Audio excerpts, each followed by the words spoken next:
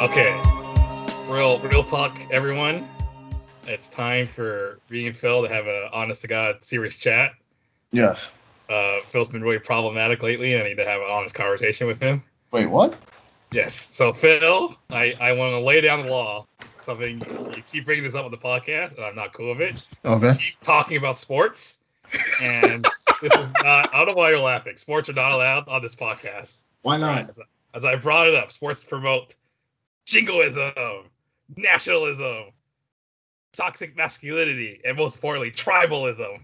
All right, they're all terrible things we should not be doing. I'm just gonna admit it. It's one of the few prejudices I allow myself is I don't like people who like sports. So because they have one or more of those traits. All right. As an example, you keep bashing on like I'm from New York, so I gotta root against the Celtics. Yeah. Even though it's like the New York team winning, you contributed nothing to them, and it's not a reflection of New York at all. Nor is like the Boston Celtics, if they win, it's not a reflection of how good or bad of a state New York or Massachusetts is or city. It is. And it's kind of ridiculous. It is. It's not ridiculous because you have to really think about it, right? Okay. So no. We're not having this. All right. We're putting my foot down. All right. I'm gonna follow the example set by the great state of California, from which former Attorney General Kamala Harris reinforced 3 strikes rule. All right. You're on 2 strikes already. So 3 strikes, you're out. See, but you have to understand though, right? Just like the state of California, their basketball team, one of their 4 basketball teams, was able to walk away with the championship. Okay, I don't really care. I don't care about basketball. I don't care about NBA. No sports allowed. All right, we're taking it back. And in retaliation for the amount of time you've wasted on this podcast talking about sports, I'm going to take that time talking about nerd stuff, bringing back real nerd stuff. I'm not talking like cool nerd stuff like the MCU or Peacemaker or The Boys. We're talking about like the nerd stuff that's not cool yet. So first of all, we're gonna talk about Star Trek. All right. Strange New. I just take it out. So from my estimate, you spent about 5 minutes total talking about sports. So 5 minutes on nerd stuff. So 2:36 right now. Okay. So Strange New Worlds, everyone. Great series. Highly recommend. Even if people have given up on the new Trek, the Discovery era Trek. Yeah, I mean Lower Decks is amazing. Everyone should be watching Lower Decks. But Strange New Worlds, classic. Get that classic Star Trek vibe. My personal favorite so far is the episode Spock Amok. Body swap. It's very not groundbreaking, but good classic Spock Vulcan conflict. And you hear that theme song from Amok Time. Great. Isn't Spock dead? No, this is a prequel. This is set during the first. Because Phil here, he spends too much time watching sports and getting caught up in the tribalism of rooting against these cities, and hasn't had a tied for the enlightened the allegory of social discourse that Star Trek brings up. I am a black man living in America. My entire life is social discourse.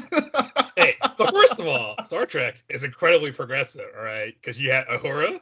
Right, you not know the story about the reason why Uhura stayed, because the actress, I'm feeling ashamed. I'm forgetting the actress's name right now. Dang, I'm blanking out on it too. I'm gonna edit this out. Michelle Nichols.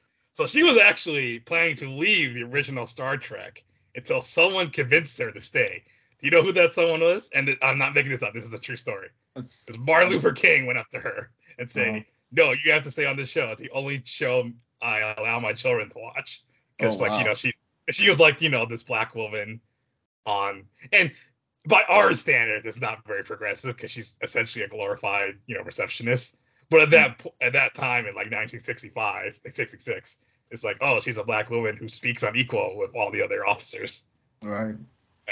So on that, the other thing, Uhura's in this. So this Strange New World, it's about the previous captain of the Enterprise is Christopher Pike, who you probably only know. You probably only know from the movie. Right? Yes. Yes. Leah. What's his name? Chris Hemsworth. No, that's Kirk's dad, George Kirk. All right, Captain Pike. Anyway, I'm not gonna bother explaining it to this guy, but Pike is great. what I was really enjoying, because Una, number one, played by Rebecca Romaine, she was my favorite character going in, but I was really shocked by how much Nurse Chapel has become my favorite character, particularly in the latest episode where she and Spock gotta do the Die Hard thing and take back the Enterprise. Anyways, Star Trek, Strange New Worlds, everyone check it out. Especially if you watch sports, just give up sports and start watching Star Trek. The other nerd thing I'm going to talk about that's not popular yet, that's not cool yet, Magic the Gathering, everyone. All right, so I will admit I've been a little out of it the recent sets because financial reasons. So I don't know anything about Streets of New Capenia. I don't know anything about Comic Con. They look really good though. But I'm going to talk about a very underrated set, Ikoria, Lair of Behemoths. What? Now, it's a very popular set among casual players, but I see some grumbling across the high-level competitive players because, the companion thing. All right. It's been 5 minutes. No. It's been 5 minutes. No, it hasn't. It's been 4 minutes. I got 1 minute left. Oh, so, good Lord. We're going to talk about 4 particular Magic cards here. All right. We're going to analyze this. All right. And I gave Phil the link to them. So we're going to talk about, because I played a lot of Ikoria Limited. All right. So first off, Pouncing Shore Shark. This is uncommon, right? 4 blue, 4/3 flash, mutate. Whenever it mutates, you return a creature opponent controls back to their owner's hand. First pick quality card. I've won so many games of Limited. Just like, boom. You mutate onto a creature, bounce it back, huge tempo, great. Next one, Everquill Phoenix, 2 colorless, 2 red, 4/4 flying, mutate for 4. Whenever it mutates, you create an artifact token with feather named pay 1, sack it, return it back to your hand. Not bad. It's not bad. I had a lot more fun with this in Brawl. Dedicated mutate deck. You can do some fun things that's really hard to kill. I tried playing in Limited. It was fine. Maybe the deck I drafted wasn't that good. Finally, number 3, Mythic Rare, Brokos, Apex of Forever. This is the one Mythic I was not able to get on Arena. 2 colors, black, green, blue, 6/6, mutate, trample. You may cast this. Yo, you are literally speaking a foreign language, and this monster is called Apex of Forever, so that means it should be like God. It's a big. This is a Kaiju themed set, right? And these are the legendary monsters. This is like one of the big legendary monsters. Yes, that's why I really like it, because it hit. They actually had alternate art versions that were literally the Godzilla characters. They licensed from Toho. Ooh, okay. So first you had my attention. Yeah. Now you have my interest. All right, so I'll send you a link to those later. But Brokos, I played a lot of it against Brawl. It's a cool card, but a lot of people just did lame stuff because they just used this is the Sultai color combination and just fill it with good stuff. So it was kind of lame. But the card itself is really cool. What's really special is that these 3 cards I named have alternate art treatments. And some people are just complaining about Wizards doing too many of these. You know what? The art on this is sick, so shut up. As long as you get good art on alternate art, it doesn't matter. The artists here, Daniel Warren Johnson, fantastic. Loves drawing kaiju, loves great detail on these cards. If I had the money, I would go buy the alternate art versions, but they're probably way too expensive. And if you like Daniel Warren Johnson, but you don't care about Magic, we have something for you today. Yes, for the people who stayed to listen to that long ass setup. Good Lord. Oh, that's my God. Get. And I'm going to do that every time you keep talking about sports, all right? Well, you know what? Because we're talking about Daniel Warren Johnson, guess what? He likes sports. And you know what sport in particular he likes? Wrestling.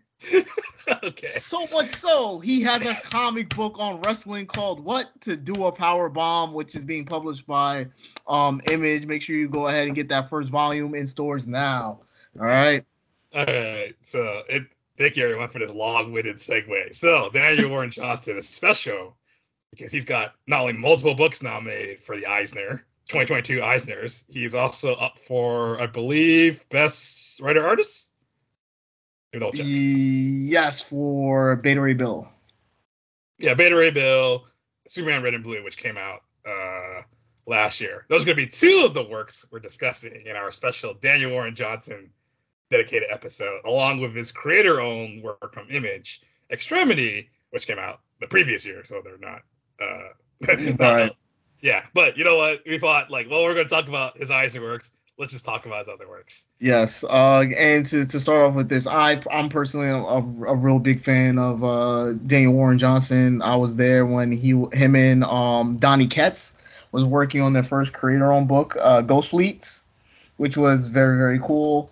And then, as we all know now, that they're essentially, I personally feel like they're megaliths in the game because Donnie Ketz had such a great run on Venom. And I think is currently writing Thor. I don't know. I don't really keep He's just up kind with of blown companies. up all over Marvel. He's kind of like the next go-to writer of Wave. Right. I, He's. I don't I want to think say. I don't want to say it like this, but I feel like I guess it makes sense. Like he's no. He is. I was gonna say he's like the Bendis, but no, he's not like the Bendis. Because he only works on one book. Which I'm starting to see now, where like you have like really talented writers, but sometimes they work on multiple books. But Donnie Ketz is only working on Thor. I I want to think say. I think he does a lot of like hopping on a lot of series. I think he's better in the sense that not only is his writing popular, but also he hits deadlines. That's why they gotta give him as many titles as they can. Right. But also like he tells really good stories. The King in Black storyline that he set up in Venom was very cool, and the stuff that he set up in Silver Surfer Black, Thanos. I forgot he also wrote Thanos, and Thor is Right. just really He really did good. the Cosmic Ghost Rider book as well. He also did the Cosmic Ghost Rider book as well. That's how I know. Yeah. Yeah. But what was the book he and Daniel Warren Johnson did together? Ghost Fleets. Ghost Fleets. Oh, okay. That was a creator in book, right? Yes, it was another Image book. Yep. And Uh, he's like kind of been this like kind of rising star in the last few years, Daniel Warren Johnson. yes. And I think now he's, as you can tell, the Eisner nominations now the industry is really starting to It take notice. really started to take notice of him because right, he had Ghost Fleet, then he had Extremity. Another great book that he came out with from Image is Murder Falcon, which came out I want to say 2 years ago, either 2 years ago or a year ago. I'm not sure. I want to say 2 years ago. And now it's great to see him nominated for his short story and Superman Red and Blue, and for his work on Beta Ray Bill. I Yeah, kind of best limited series. Right. Kind of wish it was for his original works, but it's still good to see him get that recognition because the way he wields the pen is fantastic. He All also right. I think it's also an issue of Tyree. Did he have one come out in 2021? I have an Creator own issue work. creator A creator own. in 2021. So yeah, it could just be an issue of timing. It could. Oh yes, he also has the DC book. He has Wonder Woman Historia. No, not Historia. No, it's like Wonder Woman Dead something. Dead Denial. Black Death or something. He Yeah, has that yeah, one. That one we weren't able to get a hold of, but right. And Doer Power Bomb just came out. So there we go. Whew, my God, that was a mouthful. yep. So let's just get started, and we'll talk more about. Cause we'll dispense with the whole intro background stuff. We can use that when we talk about the books. So I think it's probably appropriate enough. We'll start with the short story. Yes, Superman Red and Blue. So let me go ahead and Pull it up for us, pull it up. and you Yep. have it on screen. I But I'll give the light out. This was an anthology DC put out. A bunch of different writers and artists contributed to it. There is an anthology about Superman, different Superman stories, not tied to continuities. They can just write whatever. They can just do whatever they want. What makes it really special, as you can tell by the title, is that it's all two-tone. The only colors used in every story is red and blue, because that's the iconic colors we associate with Superman. And it's like right. kind of a little bit special for a mainstream publisher to do this, because usually Marvel and DC especially, they tend to be full color works. So it's like kind of cool to see them do something you wouldn't normally get in like one of the regular ongoing series. But it seems like that DC especially has been trying to do in the last few years is being a little more experimental with anthologies and one shots. Yes, because I feel like since the fall return and fall again of Vertigo, all right, and this Jesus, and then and then Rise of Black Label, and the rise of Black Label, yes, and the fall of Black Label. Oh, would you say the fall of Black Label? Well, apparently when they had that big purge like a year or two ago, and Dan DiDio got out, they put out a statement. They're pivoting Black Label to just focus on like reprinting older stuff now. Oh my God. Okay, so now the rise and fall of Black Label. My God, that is so quick. Yo, DC, y'all need to like step your game up and like puff your chest out to Warner Media. Well, I guess not Warner Media anymore. Warner Discovery. Warner Discovery now, right? And be like, yo, we know what we're doing with these comics, because like from what I read from these articles that these comics journalists put out, like it sounds like some really cool things, but then y'all get pressed, right? Y'all should show them y'all gangster, all right? Like they do with so long. Like they did with Superman Red and Blue, which was well, I mean, it's kind of weird, it's Superman gangster, but anyways, what's really cool is that a lot of these stories, because of their brevity, right? It's not really focused on a lot of like the big epic space stuff and Luthor. Not so much about Superman fighting Lex Luthor or Brainiac and having to do, but it gives them a chance to tell more intimate stories with Superman, a lot more closer look at like more stories about his background, his upbringing, more personal stories of like him saving people. Right. And I think like Superman Red and Blue does a very like good story. I mean, it does a very good job at telling these Superman stories, because I mean, these are clearly writers who love Superman, and not only do they love Superman, but they have an understanding of the character as well, which I feel like we tend to forget when looking at these big budget films, right? In particular, Scott Snyder's Man of Steel, which Zack Snyder. Zack Snyder. Did I not say Zack Snyder? You said Scott Snyder. Scott Snyder. Sorry, that's the comic writer. I would totally watch him do a Man of Steel movie. I would too, or at least like pen the screenplay. But yes, which I feel like I need to preface it, or preface, however you want to pronounce it, right? That I, Philip Fleming, enjoy Man of Steel. I really like that movie. I did too. But at the same time, it's not really a Superman movie, right? And I also want to add in that I've only seen it once, so I haven't gone back and seen it. So.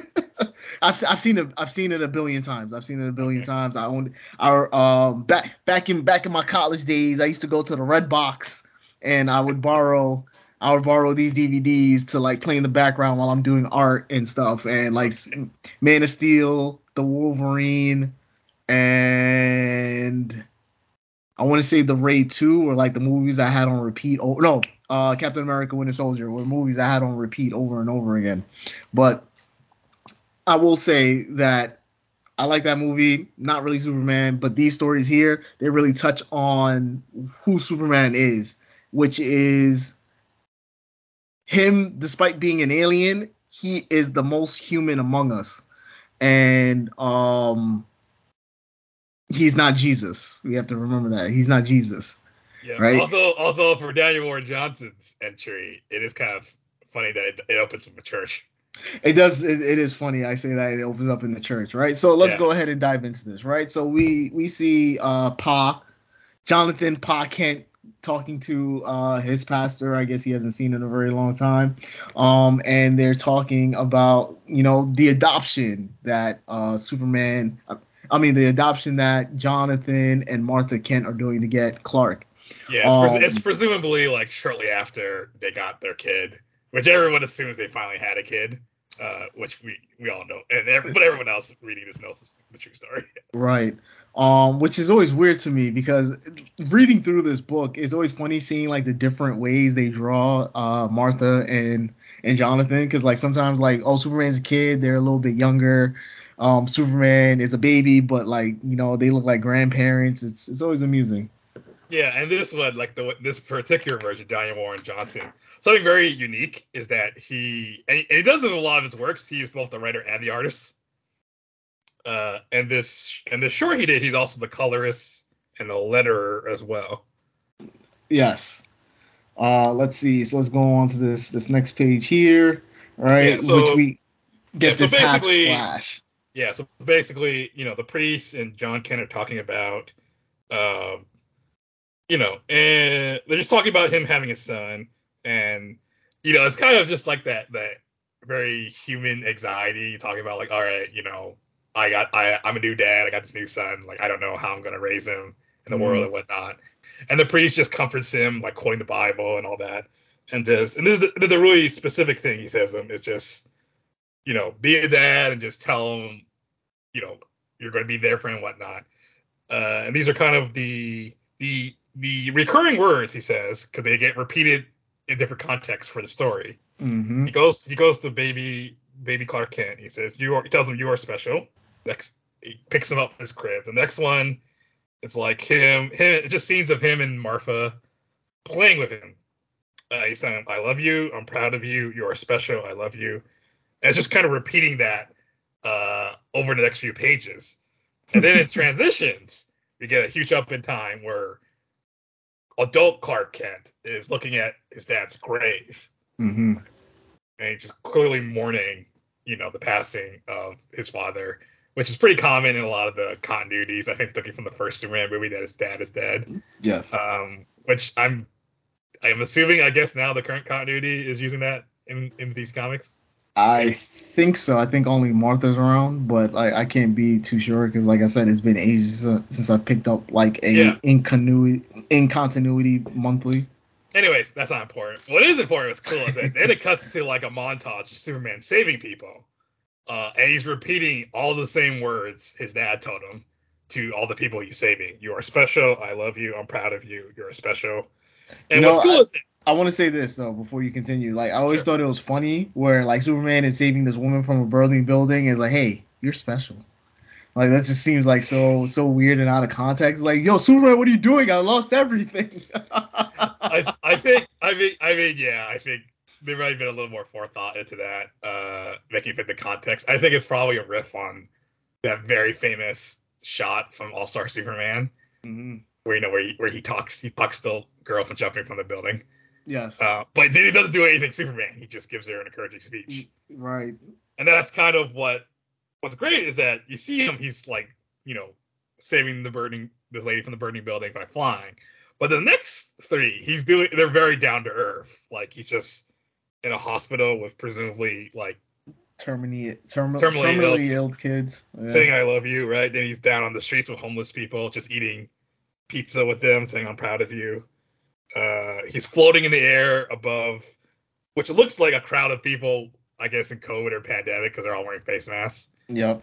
Saying you are special. Then and then this is where it ends. He flies off into space, looks down on Earth, saying I love you. I'm so proud of you. Right, and go ahead. Sorry, I okay. So it ends with Daniel Warren Johnson dedicating it to his dad. Yeah. God, yeah. that was a bittersweet punch. I was like, oh God, my heart. Yeah, and it's really fitting we record this on Father's Day, June 19th, 2022. Right.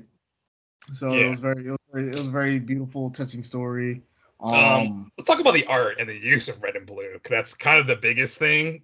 Like every story in this uses only red and blue. So I'm kind of curious how you think Daniel Warren Johnson does it. He uses that restriction in his style. Yeah, so I mean, first off, right? So we get this scene of the church, and Paul, talking to the priest, right? In order to make Paul stand out against all this blue, he gives him this red flannel shirt, right? It's presumably the idea of red, favorite color, right? But then also to bring some type of warmth to this very cool scene. Which really works because we have all this heavy black to imply that darkness along with that blue. And another example we see that here is literally on the very next page where the spaceship crashes and the grass and the dirt around it is also black, trying to give off that like night scene. The white that is highlighting around the spaceship gives a nice a sense of light, right? Very bright, kind of fiery, but at the same time still cool, still dark, right? Giving you that sense of nighttime. Yeah, it's a very skillful use of white and black with your limited color palette Right. to show this. Right, which is a very interesting thing to say, right? Because I tell this to my students, and I see a lot of artists do this, right? Wherein they try to use, like, let's say, you've already done everything in black, you've already done everything in white, right? You try to use whatever your third color is as a shading, right? But rather than using it as shade, you should use it to inform the piece that you're doing, all right? So don't just limit it to that one sense of gray where it's like, all right, I'm going to just do this under here. I'm going to do this under the neck. Oh, this person's riding a creature. Let's do it under the underbelly. No, right? Use it to go ahead and inform and tell that story. So you can make that entire creature your gray, right? Then you can sprinkle grays in the background so we can go ahead and get an understanding of either whether it's smoke, stars, blah, blah, blah. Right. And then, putting it within the air. So it's like, so we really truly see this within this comic series now. And Yeah, again, and then the continued the like making sure Pa Kent and then Ma Kent stand out. It's like they're the only ones in red. exactly.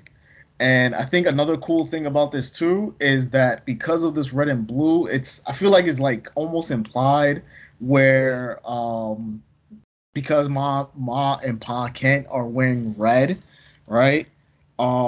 It could be seen as like a favorite color because like we have to remember, right? Before Superman's suit was this crazy alien armor thing, who made the original Superman suit?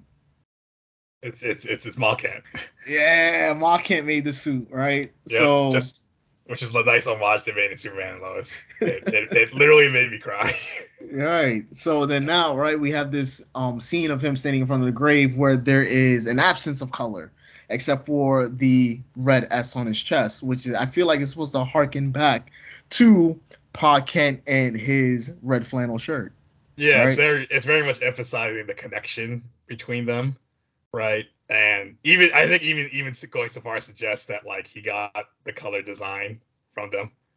Exactly. Right. So then seeing it here all throughout, where I mean, it's kind of hard to tell because again, a lot of these read as night scenes, except for this final fourth panel on this page. But Superman is blue, but everyone else is blue. But his red really stands out, making him a focal point of each of these panels. Yeah, and that's something that's really common in all the stories, right? Because the natural thing is because Superman, he's got the blue outfit and they make the red cape and shield and boots. Right, and draws. Don't forget the draws. Oh yeah, I forgot. I think almost all the stories he has the classic outfit, right? Yeah, yes he does. All right. And I'm kind of curious to hear how would you, because we're not really going to talk about the rest of the stories in this anthology too much for now. Mhm. But I was curious, how did you feel Daniel Warren Johnson used the color plate, his use of color for this story compared to all the other ones? I would say for his art style and the type of story he's telling, it worked very, very well. Because I feel like some stories in the book, sometimes the red and blue gets a little overwhelming, especially those who are doing like more experimental work. Without using a black outline to separate Yeah, the characters from the this background. story it's much more restrained in its use of red. A lot more blue, but definitely also a lot more black. Right. Because here, right, we're just getting the four colors, right? Black, white, blue, red, right? But like the red, because it was set up as a single entity within that first panel to represent the Kent family, it allowed him to go crazy with the blue. So like that's why there's much more blue, and the red is only focused on the Kents, Ma, Pa, and Clark. So I thought it Yeah, worked very, very well here. I think it also it's used well emotionally because it's kind of a somewhat sad story because it's remembering his dad and his lesson. So the blue, it because we associate it with sadness and whatnot, it Right. works really well. Whereas Right. definitely some other stories have a much different tone. They're much more excitement or adventure. The colors are more used more for aesthetic reasons, more for just a purely visual reason. Right. Which, I mean, because like to your point you said before, right? The idea of like blue being representative of sadness, but also being representative of calm. Right. It's a Exactly. Yeah. very common color, so it has the duality of both. So Something I just noticed. Do they all use the same shades of red and blue? they do not. Okay, because this is it's a pretty light shade of blue he uses Yes, in his story. it is. So like let's see. Let's look at this story by Sophie Campbell, for example, right? Where she made her outlines blue. Oh Right. yeah, yeah. These are a little more saturated for sure. All right. The reds and the blues. So Yeah, if anything, the reds look almost orangey. right, which I think is pretty neat because like the red is supposed to be representative of like an angry, streaky. Yeah, it It, makes sense. This is a comedic. It's a more comedic story about Supergirl and Streaky the Supercat.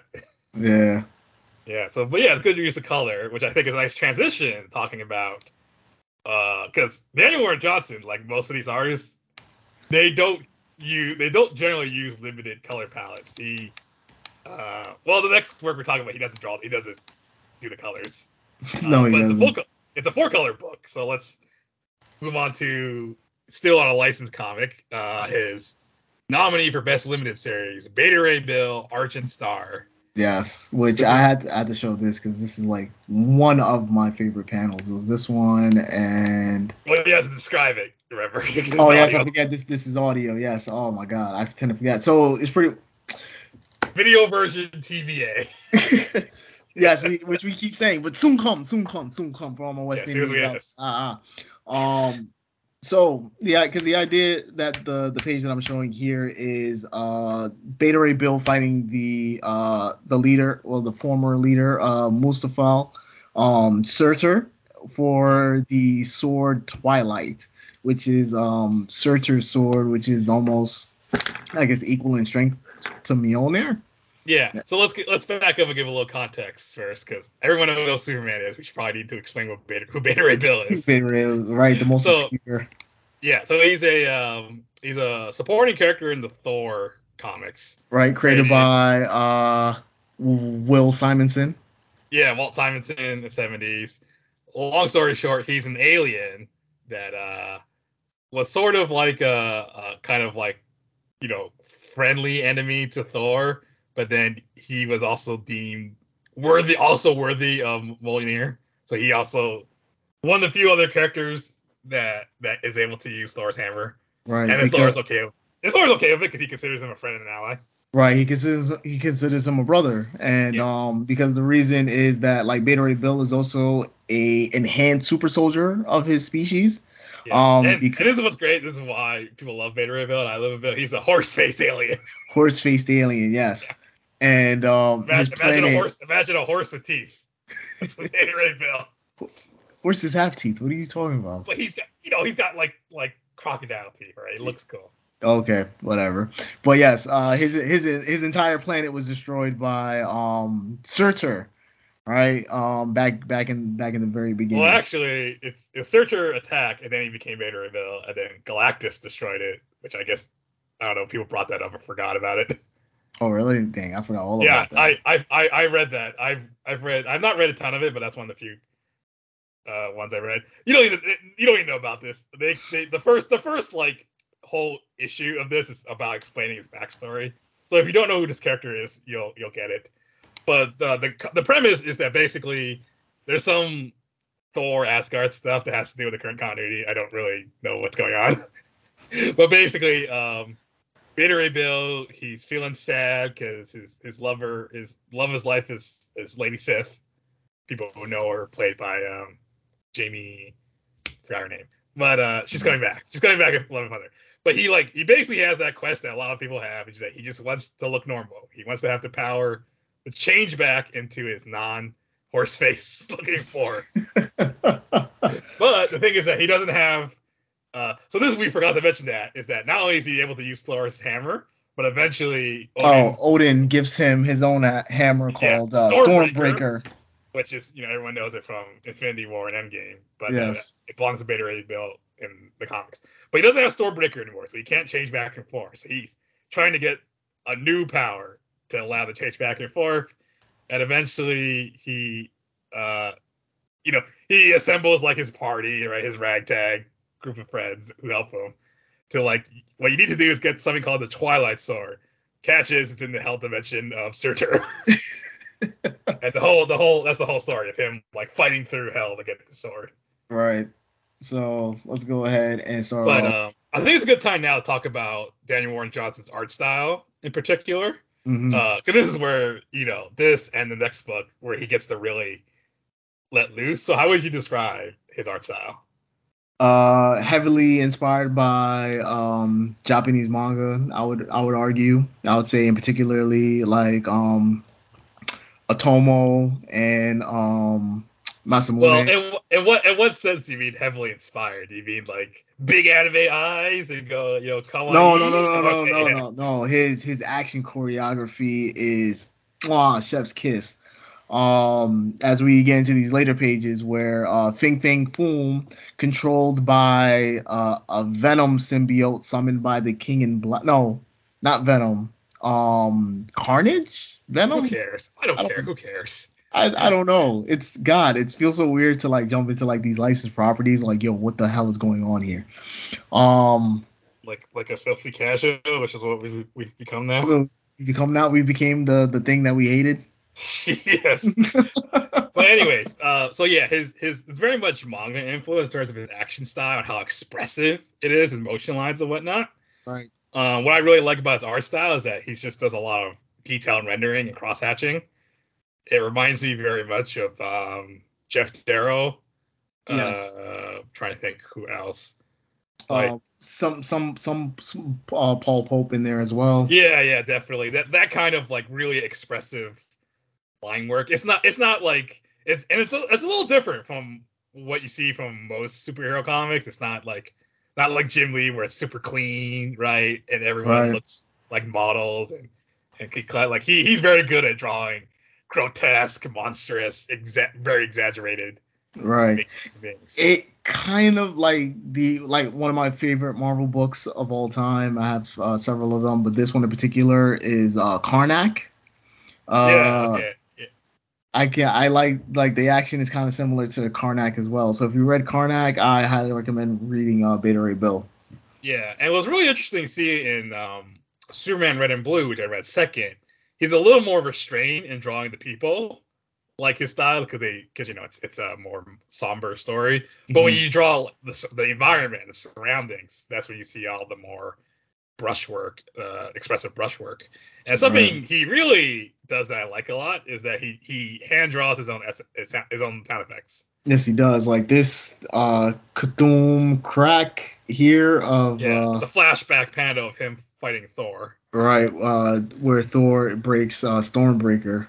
Yeah, and it's like yeah, he doesn't like most people. I think most artists would just like put something in Photoshop and just copy slap it right on top, but he actually hand draws it into the whole, it's like part of the art itself. Right. It's a very very kind of I love to use this description, right? Punk look, you know.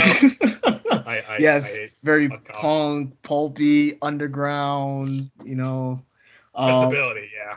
yeah, which is really cool because, like I said before, these action scenes, like they're intense, and Yeah, that's what let's makes it a very good comic. yeah, Because let's like the let's quiet scenes get quiet, but the action scenes are like bombastic. yeah. Something also you could tell he really likes drawing and tends to be what a lot of people put him on, particularly with the three magic cards I mentioned. He likes drawing giant monsters and giant crazy looking beasts. Mm-hmm. Right. Well, so let's pick like yeah, Fing Fang Food. That's a very good example. Fing Fang Foom, yeah. Like look at this punch here, right? Going through the brick. Yeah. So we see the half panel of like a giant alien fist breaking through a wall, and there's a hand drawn kaboom. A little cleaner than what we saw before. Mm-hmm. So you can definitely still personally stylize it, but this looks a little closer to what I just mentioned. But then here's the next. Yeah, this is where kind of the money shot for like Daniel Warren Johnson. You can tell this is what he loves drawing is Yeah. giant monsters. You see all the lines where all the scales are. You see the like all the creases and folds. Like this is where that detailed inking comes from. Right, like he had the time of his life inking this dragon. Yeah, this alien dragon. I keep Uh, forgetting Fink Fang Foom's an alien. yeah, he's not just a dragon, he's an alien dragon. All right. So I think another cool part of this too is this half splash down here of Fing Fang Foom biting this Asgardian in half. So you see like this bottom half here, top half here. And I Yeah, think and the most then adorable part about it is like they're doing it on the Rainbow Road. And apparently the Rainbow Bridge, yeah. yeah, I said Rainbow Road. Shout out to Mario Kart. Um and the castle gates are Galactus's head, or at least his helmet. Yeah, because I mean, it has to do with the continuity, I imagine. Who Mm. cares? Something because this is not this. Who's the colors on this? Let's see. That's a good question. I don't know. Because yeah, that page was so good because like they made that rainbow Mike Spicer. Mike Spicer, who I think also works with him on Extremity, right? I think so. Yeah, I have it right here. But yeah, that's a great use of color because because it's like a big Mad Max esque battlefield, right? It's a Mm-hmm. little like muted because it's war. It's like purple brown, and then you got this like kind of grayish blue, I guess, free fan moon, Yeah, great. greenish. Like very very grayish blue green Yeah, combination but happening. they're fighting on the Rainbow Road, and it makes that rainbow color look really stand out. Yeah. That's I imagine that's pretty hard to pull off and make it. Yeah, they're fighting on a rainbow colored bridge. How do you do that and not make it look hokey? All right, but I mean, we got these action scenes. We got this giant freaking scary looking dragon here. It's a lot. And then the next money shot here is the scuttlebug, right? About to rain fiery hell Yeah, this is down. this is like his sentient battleship Yep. that's like his closest thing he has to a sidekick. Yep. All right. And then here we let the cannon fly. Some more beautifully drawn sound effects, right? Hitting Fing Fang Foom. We got Beta Ray Bill coming in for the lunge. All right, but getting knocked out because we have to beat up our darlings, right? Because that's the first thing you learn as a writer. Yep. And then so that's the thing is that like the first issue was like, all right, this is fine. But it's not really anything super different from what if anyone reads a lot of superhero comics, right? And then Hmm. it's really like the second issue onwards, the story really hits its stride. Well, first of all, the really funny thing is that he's playing ping pong on his ship Oh yeah, in like a shirt and a baseball hat. which I thought This was was really cool.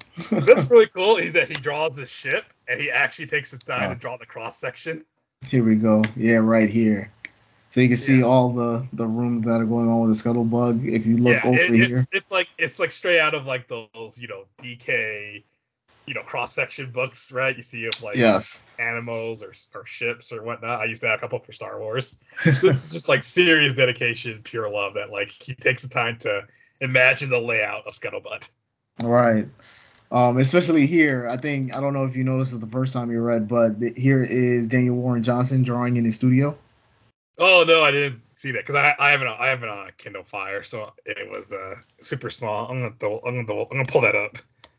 Yeah, that's what I find a little Easter egg. Yeah.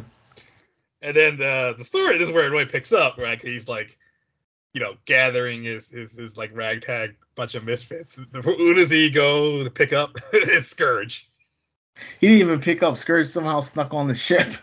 Yeah, and then the other thing is that he's like, because this Scourge is actually dead, but this is like his spirit, right? Because it's like the whole Valkyrie Yeah, thing. He was in Valhalla, and he was like, "Yo, they don't have guns. Let me help my friend, Yep. please." And then the Valkyries were like, "All right, yeah, go do your thing." Yep. So I'm trying to think what else Which is kind of to. weird because I'm not used to seeing Scourge in this like manner, except for in the Thor Ragnarok movie. But yeah, this one I thought was really funny. It's a very. I'm gonna use this comparison a lot, and it's gonna come out even more with Extremity. It's very Mad Max. It feels very Mad Max because it's just like this sort of dystopian, barbaric looking feeling, and all these barbaric looking people and the way their costumes are drawn. Right. But see, my thing is though, like my understanding of Scourge before, like we even knew his name, I just knew him as the Executioner, and he was the silent, strong guy Yeah, who, I guess he was a bad guy, and then became kind of a good guy later on. yeah, because at some point in time he sacrificed himself to save Asgard. So I remember him like running around in hell working for Baldur, who became the king of hell at some point. Yeah, the that stuff. It's very incidental. You can enjoy it. What's great is that you can enjoy the story without really needing to know who the backstory of any of these characters are. Mm. Let's skip forward ahead to when he's actually fighting Surtur. Okay. These are Wait, really before we skip forward ahead to Surtur, I wanted to show this because Eric said that I can't talk about sports, but I'm gonna talk about sports, but talking about this comic. So here, I mean, Scourge, I would argue wrestling's not really a sport. it is a sport. All Not right, the way not like the Olympics wrestling is, not the WWE kind. it's sports entertainment. Okay, whatever. Sure. So, what's it called? Scourge and Beta Ray Bill get into a bar fight, and I think this is so cool here, where this guy's coming towards Beta Ray Bill with a bottle, about to hit him, punch him square in the jaw, grab him by the arm, flings him as if he's throwing him to the ropes, and it hits him with a clothesline, or for those of you like fancier words, he hits him with a lariat, which I thought was beautifully done. Like this panel right here, Okay. great. See this went over my head because I don't know anything about wrestling. So, but I will trust your judgment that it's very very accurate as a shot, and it kind of makes sense for the tone of this book that this isn't really like elegant, Black Widow flipping that type of thing. This is just two really buff alien buff whatever Scourge is just duking out at a bar. Yeah, and this picture of Scourge as well. Like it just looks crazy. Yep. All right. So let's skip ahead to like kind of like the really big thing in the story is that so he eventually he fights his way through. He picks up some more people on his crew, namely Pip the Scuttlebutt makes troll. like namely Scuttlebutt makes like an avatar of herself, robot avatar of herself. Yes. Eventually he goes face off against Surtur, right? Mm. But Surtur is just he's not gonna let him just take his sword, All right? right. So he Because actually oh sorry go ahead. no, I was gonna say because the idea is that like because of the amount of defeats that Surtur has had, Twilight has neglected him. You're like, yo, you're not worthy. Get out of here. Stop touching me. God, stranger danger. Um, but because Beta Ray Bill has showed up now, and Surtur's like, oh, you'll prove that I'm worthy. To wield Twilight again. So let's get ready to rumble. Yeah, I remember, for those who don't know, like Surtur is like the closest thing Beta Ray Bill has to an arch enemy. Yes.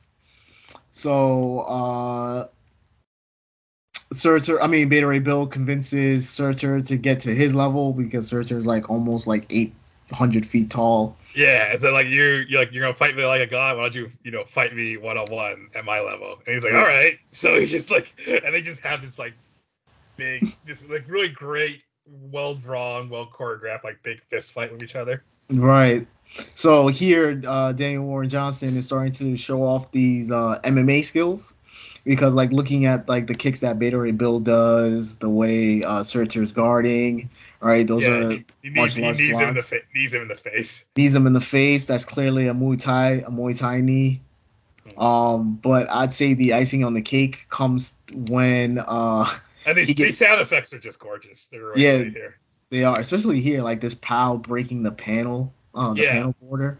but it's also different from what's really cool is that all his effects look different too. They don't look the same. Like this one is just like a single stroke, right, of the brush, whereas Hmm. the other ones are like he took the time to like draw out the shapes.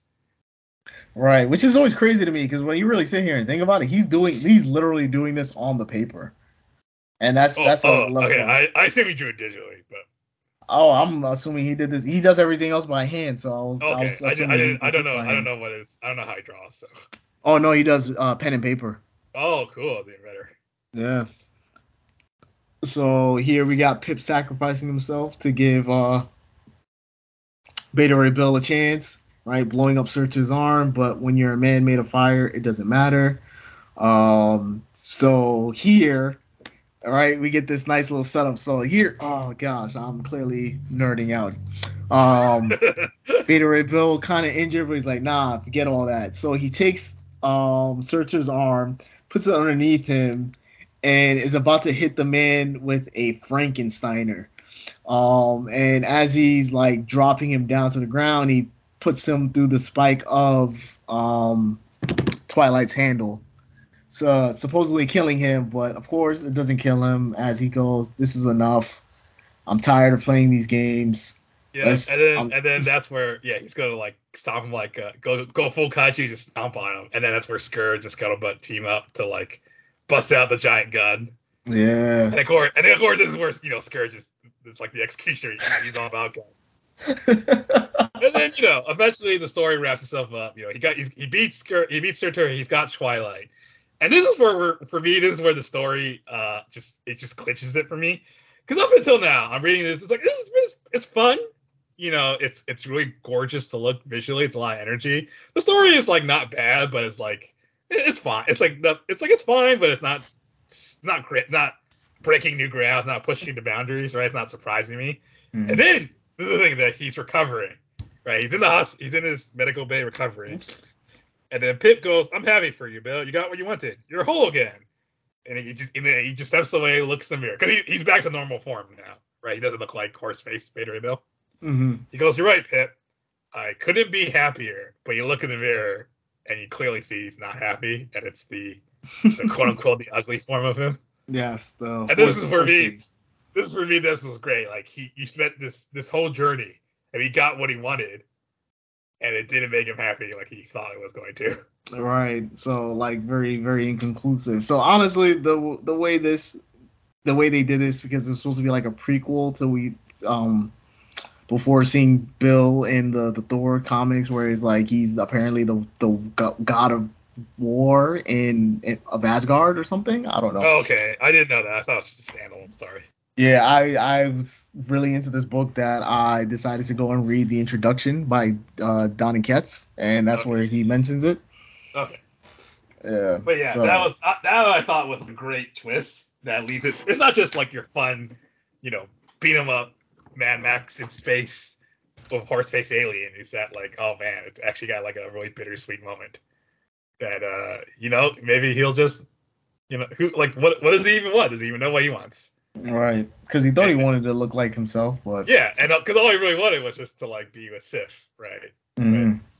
But, and it's really sad thing is that I think it's pretty clear that Sif doesn't care. It's the only person that really cares is Beta Ray Bill himself. I don't know. I felt like Sif kind of made it awkward, asking him the question about like his human form. Yeah. I mean, when they need to be intimate, but I feel like I feel like this is deep down she wouldn't really care. This is more about his own insecurities than anything. Right. Which was always a big thing. Yeah, and in the end, it didn't change anything for him. So yeah, this is where I just love this great twist here. It really added, like, it just took the story to like a next level for me. So I think one of the funniest things here is like going back to the bar fight and the dialogues that the characters say, right? Because you have to remember that this is happening in space. Let's see, I think it's over here. Okay, that's right before they get in. So here they're talking to Odin. Oh yes, here we go. So they keep calling him Horseface, and they keep threatening to turn him into glue because on Earth that's what they do. But this is space. What do they know about horses, and what do they know about glue? Let's not think about that. It's funny and it's cool. It's funny, it's cool, yes, but it just had me thinking like, yo, they got space horses, they turned into space glue. Maybe they do. So like, and then I kind of thinking about it too, because I was like, wait, they make glue from horses? I thought they made it from cows. Because I think of that Simpsons episode where Lisa was doing the thing, is like, you won't eat our meat, but you glue with our feet. Think about it. So I think that's a good transition to our last book we're going to talk about. Daniel Warren Johnson, kind of Unleash, this is him like full Crater all. This is like everything. This is like pretty much everything. If you thought Beta Ray Bill was like, this is like Beta Ray Bill up to 11. Right. But this is his Crater own book from Image, Extremity. There's 2 volumes. Volume 1 Artist, Volume 2 Warrior. Sorry. You've read both, I've assumed. Phil, Yes, I've read both. Yes. All right, because I was only able to get to Volume 1 with the stuff I had to do this week. But so it's I think it's very similar to Beta Ray Bill in a lot of ways. That it's a fairly simple story in its premise, right? It's just correct me if I'm wrong, right? It's just like, woman, like this girl, family slaughtered by barbarian. It reminded me a lot of Conan the Barbarian, right? It's that like barbarians come slaughter her family. She goes on a quest to get revenge. Yes. Yeah. So this just I'm just talking the premise, not the story is a little more complicated than that, but that's just the basic premise. In space. So Conan the Barbarian in space, and they kind of like look like Mad Max because they all fight with the crazy spiky armor. Crazy spiky armor and the mask. They're in space, but they fight with these like primitive improvised axes and spears. Yeah. Which is always amusing because you have technology where you have like flying motorcycles, but like they fight with bow and arrow or spears. Yeah, it's very much playing on that kind of very much pulpy, kind of blurring the line of space fantasy / sci-fi type of story. Because it's the same team. Daniel Warren Johnson writes and draws, or to be more specific, he writes pencils and inks. Same color as Mike Spicer. Mike Spicer, different letterer, I think. I don't think because like he did his own lettering on Superman Red and Blue. Yes. And I don't know if he did his own lettering in Beta Ray Bill. I don't think he so. Did. No, he didn't. I don't know. Where do you want to start with this story here? God, that is a damn good question. Rather than talking about the overall story, I feel like we should go ahead and continue talking with the art style because this is because we're going back in time now, right? Because Beta Ray Bill is his most recent, quote unquote, right? And Extremity being one of his first. So yeah, for one thing, because it's creator owned, its Image, he gets to be a lot bloodier. Yes, because right. So we could go to this splash page. Oh yeah. Whew. All right. Let's see. Yeah. So this is the initial raid. Right? Those barbarians coming in the slaughter, attacking her family, her clan, and it's just you're seeing people getting cleaved in half. A lot of the blood, super detailed, all the intestines and whatnot. Before we continue, I have to say this, right? I am very disappointed in Comixology. Because is that what you're reading on? No, so I don't know. You probably are out of this, but the Comixology. I mean, we already knew Amazon bought Comixology back in. Yeah, a long time ago. They updated it really recently or integrated it. Yes, they did. They updated it recently, but they got rid of the Comixology website, and now it's on Amazon. So it's like Amazon.com/Comixology. So it's like when you're trying to read regular books. Yes. So instead of having the ability to jump around certain pages to show, I don't get that option here, which is very annoying. Yeah, Amazon, fix it. Yes, I don't know why they had to take it away. Like it was made specifically to read comics. I'm trying to read comics on my computer. So yeah, there we go. That is my biggest gripe as of right now. Well, let's get back to Extremity here. That's one standout page to me. Anything else that Ray brings up to you? Something I like. Something I think is a little more distinction than Beta Ray Bill. You get the feel like, especially with like the space horizon scenes, do you get a feel like there's like some Mobius influence? Oh yeah, definitely. It's the vehicle designs, the building designs, creature designs, kind of sort of is. Like honestly, the creatures felt like something out of the Inco. Yeah, I definitely got that watching this. Like Because like in the Beta Ray Bill, you kind of have to fit sort of with, to some extent. I'm sure you got a lot of freedom, but there's an established look to like the space stuff. Right. They're like Fei Fang Foom, everyone knows what he looks like. Searcher, everyone knows what he looks like. This one is like, I think he gets to draw, especially with the monster, he gets to draw them to look way more alien, way more animal. Right. So okay, here's my favorite scene. So during the revenge story, right, the girl who was able to draw, she loses her hand. She has a brother who likes to tinker with things. He finds this robot that is programmed, that is very strong, but it's like, I think, programmed for like non-violence or something, only for protection. So it wouldn't take a human life. But here we see it punch this alien rhinoceros in the chin, knocking it out. And the let's see if I can click into it. Yeah, here we see the speed lines effect showing the amount of impact, which is going opposite of the punch force, which I thought is like very clever. Yeah, that hand drawn wham.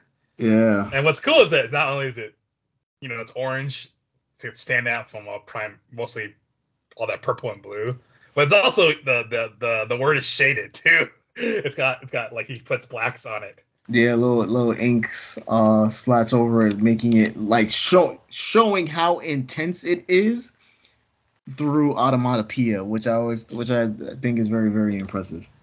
Yeah, that's really a lot of that in this book. Like he just gets to go full ham on all his like his like artistic tendencies we've talked about in the previous two like licensed works. He gets to go full ham on this. Something I really like. So reading the story for me, I was just like, all right. I was also like, I was enjoying it, but it wasn't also. It's the same thing with reading Beta Ray Bill. I was enjoying it, but it wasn't really like surprising me. It's like, okay, revenge stuff. It wasn't until towards the very end of Volume 1 where it like really pulled me in because long story short, they're like about to get, she and her dad, are about to get their revenge, but that she chooses, instead of killing whoever it was, I don't remember, she chooses to save the brother instead. And the dad was like, that's not what I taught you. Your brother's weak. And she's like, no, I can't abandon my brother. You taught us. And it's like, and it's that classic sort of, the classic thing of all revenge stories, all the good ones, is that like, how far are you willing to go? Right. What is the cost? What is the cost of revenge? Right? Is it going to turn you to the very people you like? That for me is where the story really got me in, because now we're like adding. It's the same thing with the Beta Ray Bill, bittersweet things, not so nice character stuff, and not supposed to just like pages and pages of people getting cut in half, which I was enjoying. But that like was like the special touch for me. I really wish I had time to like read second and volume 2 of this. Yeah, I mean, which I highly recommend. Like, to be completely funky with you, I kind of sort of remember the story. Like, to be fair, listeners, I didn't go back and reread it. But I did. But I mean, I've read it a billion times the first time. Understanding the overall basic plot and like the amazing art and direction, and yeah, it was just a very, very good book, and I was very glad because this was published not just through Image but through Skybound, which is what's his name? Robert Kirkman. Thank you. I was gonna say Robert Ramirez, but that is the wrong person. Robert Kirkman's imprint at Image, so like The Walking Dead, what is it called? Demon. All those books, yeah. All those books are published through it too, so like that's why it's able to go much further along than you would normally see. Yeah, and it's like kind of unique, I see, because he writes and draws a lot. I think, has he ever done a book where he just does the art? Yes, he has. Ghost Fleet. Ghost Fleet, all right. But it seems, I was looking through his biography, like it seems like most of it he writes and draws, right? Most of it he writes and draws, yes. Yeah, so that's why I thought was pretty, especially in mainstream comics, that space, it tends to be a writer or an artist, not a ton do both. Right. Like very, very few rare really do it. Like it's a lot of work, and they're two separate skill sets. Right. But that's why it's like for me, all his books, they're like very compelling to look at more than they are to read. With exception of Superman Red and Blue, I thought it was very emotionally compelling. Although it was also a very simple story as well. I see. Really? Yeah. I'm not saying that the writing is bad. I'm not saying he's a bad writer, but I definitely, for me, it's like I think it's more of like the art is doing the heavy lifting of the story than the writing. Yes, I would say so as well too. Because they're not in terms of the story, they're not really complex. They're not breaking new ground. I think you would admit, right? Yes, I would. Yes, I would say. Except for Murder Falcon, I would say Murder Falcon. Okay, yeah, that one. But like this and Beta Ray Bill, they're not like these are definitely not super writing driven. There's always some comics where it's like very writer driven or very story driven, or ideally the best ones are both. Yeah. His I think these two we've read so far are very much more visually driven than they are writing driven. Yes, most definitely. Which I mean, it's the thing though. But I feel like if you can draw amazing and and write a good story, right? That in of itself is an accomplishment, and it's worthy of not only praise but recognition as well. Yeah, and it also makes sense for the type of genre he's working at, because these are very simple stories, because there's man, like you did, it's man going the barbarian space. Yeah, so yeah, I mean, like he is probably one of my favorite comic artists. Oh yeah, And here's another everything. great. He does here's the Beta Ray Bill cross section again, but he's doing it up the tower. Yeah, see, like I said, I wish I had the ability to go through this much easier. Oh yeah, because you have the stupid digital version. Yeah, But because I yeah, have no idea what page that is. yeah, but like yeah, that it was really nice to see and like a common theme is that he does have that touch of like the emotionally resonant like sentimentality is, because like Beta Ray Bill, he chops through everyone in the hell dimension, right? But he doesn't get when he's sad, like this girl whose name I really should remember, right? the main character, Thea, right? Which I did like. I did like that touch that like she's an artist and her clan like really venerates artists. Something America can learn, right? Venerating artists more than all your other bullshit. This is everyone listening to this who anyways, I'm not gonna go on that rant, but like yeah, she won't turn on her brother and her dad's lost consume my vengeance. And then Superman Red and Blue, if you want to like tie everything up, because we're more or less done. Like, yeah, that was like a really nice emotionally resonant story. That was very different in tone from these two stories. So yeah, I don't know. Any more final thoughts you want to add about Daniel Ward Johnson? Because I was really new to this. Damn, you've been a long time fan. Right. I can see mean, why. This is a new guy I'm gonna follow now. So yeah. So and honestly, the only thing I really want to add is, pick up those books, read them, enjoy them, study them if you're trying to get into comics, because, he does a very good job of mixing negative space and backgrounds. yeah, actually, I wanna bring this up because on the back of my trades, someone put a promo. I want to see if you agree with this or what you think of it. Okay. Present a bold new vision where the beauty and imagination of Studio Ghibli meets the intensity of Mad Max.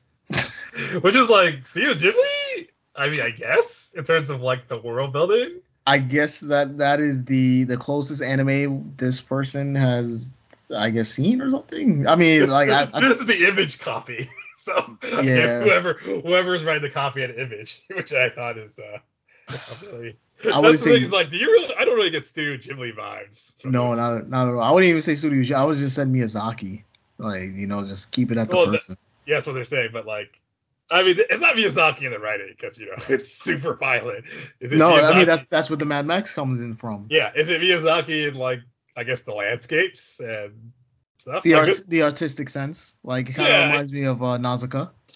Okay, yeah, in that sense, because it's a lot of the hills and the nature. It looks really beautiful when there's not like people killing each other on them. It's a very fleshed out world, like this double page here. But I thought that's just like the weirdest The weirdest X meets Y ever.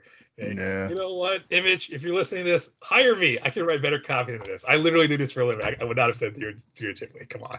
There you go. So there you go. And when we do promotion for this, Danny Ward Johnson, if you listen to this, come on the show. Let's talk about your process, and then we can talk wrestling because Yes, you and Bill can talk wrestling. I'll be here just looking. I'll be here asking you about your Magic card, so I can talk Magic with you for like 2 seconds. Whatever. I'm sure he plays it. Anyway, on that note, I'm Eric Wong.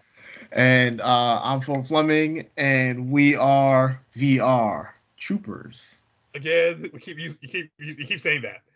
What do you mean? I keep saying VR Troopers? This is at least the second time you say that. Are you sure? Yes. Okay, so then I'm gonna change. I edit these. I'm gonna change it. All right. So we're not VR Troopers then. We are Ultraman. There we go.